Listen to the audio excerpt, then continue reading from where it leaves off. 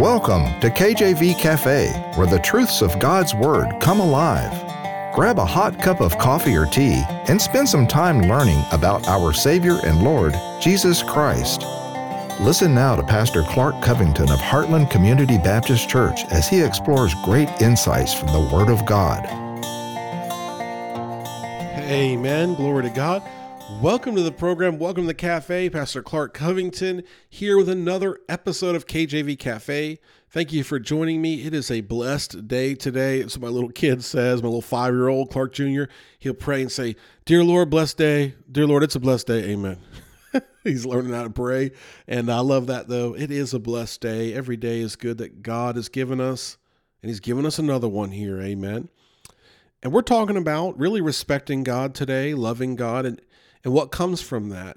And you know what comes from that love of God, which we're going to call fearing God? Closeness to God. A closeness springs up from a proper fear of God. And success happens. And so we're going to talk about all these things that are applicable to us today that happened in true history that's memorialized there in God's living word. We're in the book of Jonah. We are in the fourth part of a 5-part series. In the book of Jonah, we're going through the whole book of Jonah, all 4 chapters. We've talked about, what it means to fear God, that it's our duty, it's the beginning of wisdom. It's both a literal fear and a reverential fear, respecting and so forth.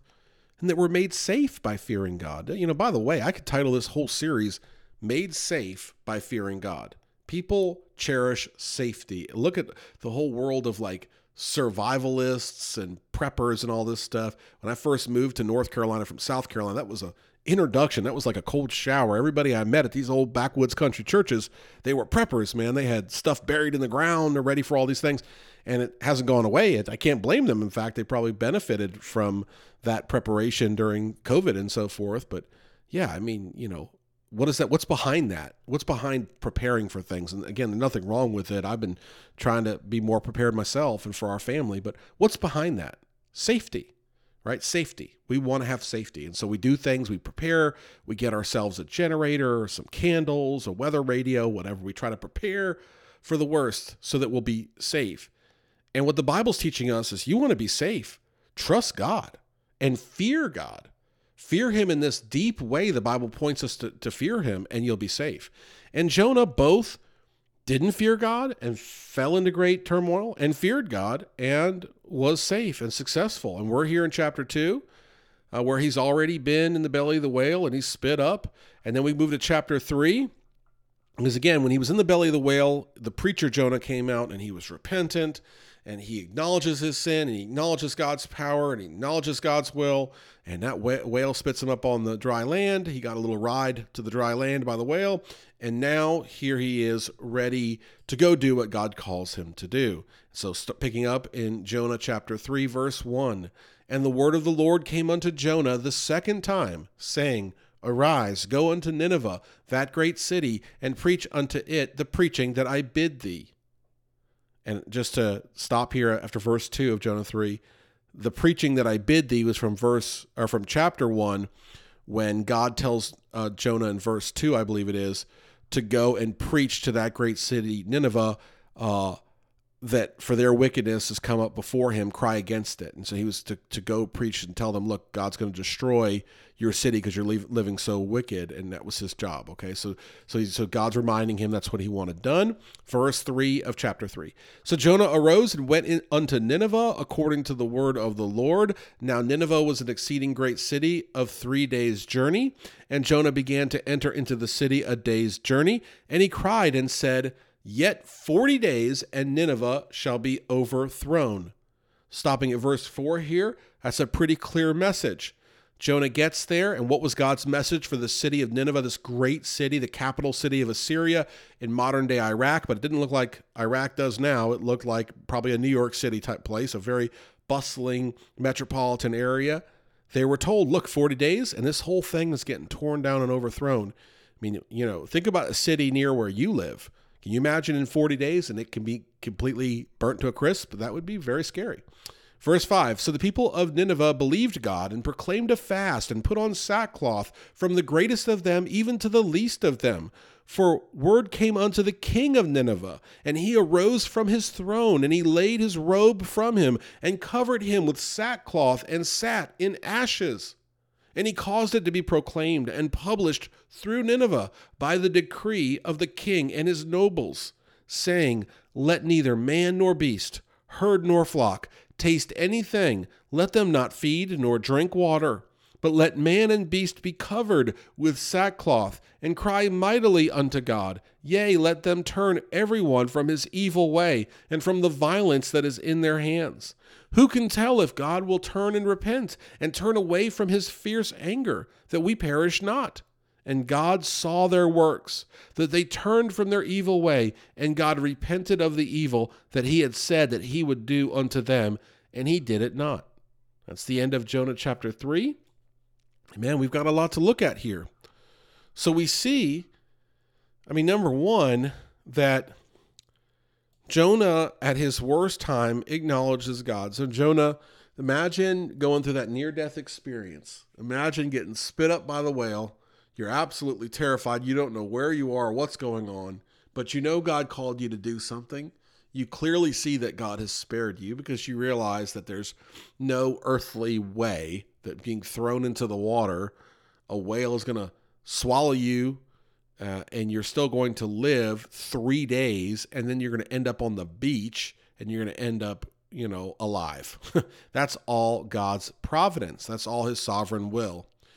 You can think of Joseph, he's captured and enslaved as his brothers sent him off because they were jealous of him and wanted to kill him, but said, oh, we don't let the blood be on our hands. And you see where Joseph ends up. That's God's will. And so we see here a second time that God commands him, he goes. And look at chapter 3, verse 5. So the people of Nineveh believed God. Well, that was fast. Verse 4 says, and he cried, Jonah, and said, Jonah cried and said, yet 40 days and Nineveh shall be overthrown. So Jonah's crying, hey, this is going to go down, right? This is like what he says when he gets there. And verse 5 tells us the people of Nineveh believed God. Think of that. Think of today going into the abortion clinic and saying in 40 days, this whole city is going to be thrown down for your wickedness. Think about what they do to you. Or going into the casino, or going into the great wicked places, the high places, going into let's say the country club. Not that all people in a country club are bad, but let's say you're going into one full of wicked people and telling them your city is going to be torn down. Think about wherever wicked people congregate, okay? Think about going into the big city, Las Vegas or a New York or a LA or a Hong Kong or a Shanghai, and telling them 40 days and this whole city's getting torn down. Now think about how they'd respond. Would they say, oh, we believe you, and they're going to repent? And when you put on sackcloth and ashes, what that is, that's a public repentance. Like you are putting yourself on display for everyone to see that you're ashamed of your own self. Okay, so that is a very public way to repent. And what the king was saying here is verse 9 of Jonah 3, who can tell if God will turn and repent and turn away from his fierce anger that we perish not? King's basically saying, hey, it's worth a try. He's gonna tear us down. It's worth a try. But all I'm trying to get at here is that Jonah didn't seem to do a whole lot of convincing. He simply did what God called him to do, and God clearly softened their hearts, and they obliged. You see, it wasn't some great struggle. The example I gave to our congregation I thought was similar. It's like the Israelites, they're in the wilderness. They're called to Canaan land. They're supposed to get over there. God says, don't worry about the people over there. I'll wipe them out. They say, no, God, we're going to be worried. They send over spies. They have giants in the land, and the giants are too big for them to take in their own estimation. And God is telling them, just go. Like, trust me. If you go, I'll wipe them out. And I'll do it in a way that allows you to get to the land as you need to get to it. I'll do it in a way progressively so the land doesn't get overgrown for you. It's incredible the way that God was thinking in the details. He had the details planned out, and they didn't believe. And yet, Jonah here, this is God saying, just go to Nineveh and preach this. He won't do it. He ends up in a near-death situation, a horrible, horrific situation, which, by the way, had consequences for those around him. That's another thing there when we don't fear God, is there's consequences for those around us. Jonah ends up going there the second time after this horrific thing. And guess what?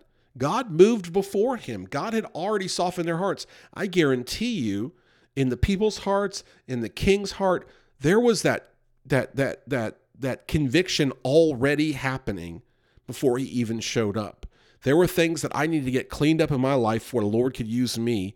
And before the Lord would move to get those things cleaned up, I was already contemplating them, already thinking on those things. You see, God is meticulous, and all Jonah had to do was show up. And so we need to stop thinking that we're going to be doing things through our own power and start thinking that it's through God's power and the working of the Holy Spirit, amen, that things get done. It's incredible.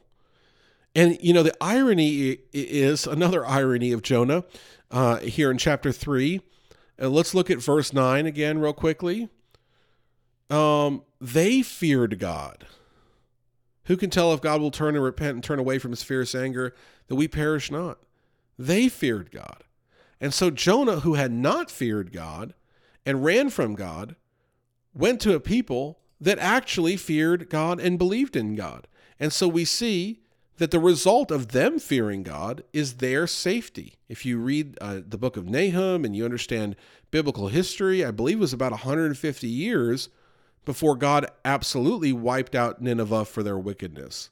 But think of 150 years. That's, 2 or 3 generations or more of people that were spared. And some of those people got saved, I believe, and got right with God. And they wouldn't have if Jonah hadn't done what God had called him to do. And so there was a great awakening there for that season. And so what do we need to do? We need to take from this book that when we fear God, mighty things can happen with us and through us, and success is not dependent upon us, but upon God. And so why would God call us to do something that he doesn't want done? He wouldn't. And so when God communicates to us through conviction and through circumstance, through life, through prayers, through open doors or through closed doors, when God communicates that to us, we have to follow him. And if we don't follow him, we're not fearing him. A simple example I'll give is when the Lord had convicted me to go plant a church in a town that I don't think I've ever been to, that I couldn't remember ever going to, not knowing anybody. In modern day era, right before COVID, the Lord had convicted me, go plant a church. I have a role. I'm a deacon in the current church. I'm a youth preacher in the current church. I have a role and I have all these friends there. And I really did love our pastor. It was the hardest thing in the world. And yet I could not sleep at night. I felt sick. Okay. If you know me, I love to eat. I couldn't eat. There's something, I'm sick when I can't eat. I couldn't eat. I was absolutely disturbed because I was sitting still and God was convicting me to move. And that conviction led to action. And no, we didn't grow a huge church over there. We were very modest in size, and then we moved to Lincolnton, a bigger area, very modest in size. Now we're back here in Kings Mountain. We don't have a big fellowship, but we do have a radio ministry that's growing, and podcasts and social media, and these things are doing well. And we do have a small congregation that's growing in the Lord, and it's not all about the numbers. And the Lord has me doing more now for him than I've ever done before. And I can't see his whole plan, but I do see, there was people that, for example, that were out of church that came to church. One lady was having a health issue, and she hadn't been in church in a long time, and she came to church and ended up in the hospital, and I went to go visit her and pray over her. For that reason alone, God could have called us to that area. You see, it's God's marvelous plan that we fear him enough to follow those convictions in our life. And to, again, acknowledge when a door is closed and to not say, oh, well, this is comfortable, I don't want to leave. To acknowledge, okay, this door is closed, he wants me to do this. Or to be patient, to realize we have to be still and know that he is God. We have to do these things and fear God in order to see God have success in our life like he had with Jonah there in chapter 2 and 3. Tune in next time for the last episode. Take care. God bless. Amen. Thanks for visiting the cafe today. Our goal is to inspire you with the truth and depth of God's Word in a straightforward manner. Do you know Jesus? You can today. Visit kjvcafe.com to learn more about God's great plan of salvation for all of mankind. Until next time, Remember, as Matthew chapter 6, verse 33 puts it, "Seek ye first the kingdom of God and His righteousness."